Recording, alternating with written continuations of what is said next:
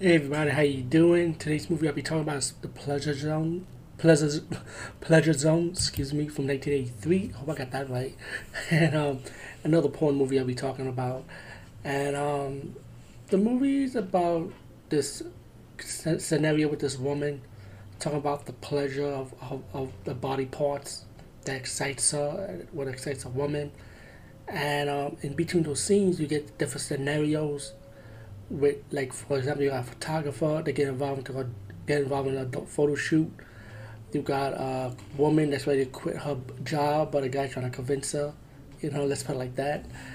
And you get scenes like a guy that made out a real estate agent, but she was a real estate agent. She was not a real estate agent, but the real one showed up, and of course leads up to a threesome.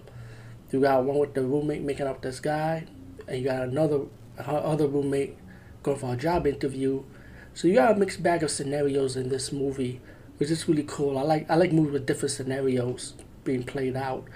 Um, great performances from all the actors and actresses. Great sex scenes. Very short and simple too, by the way.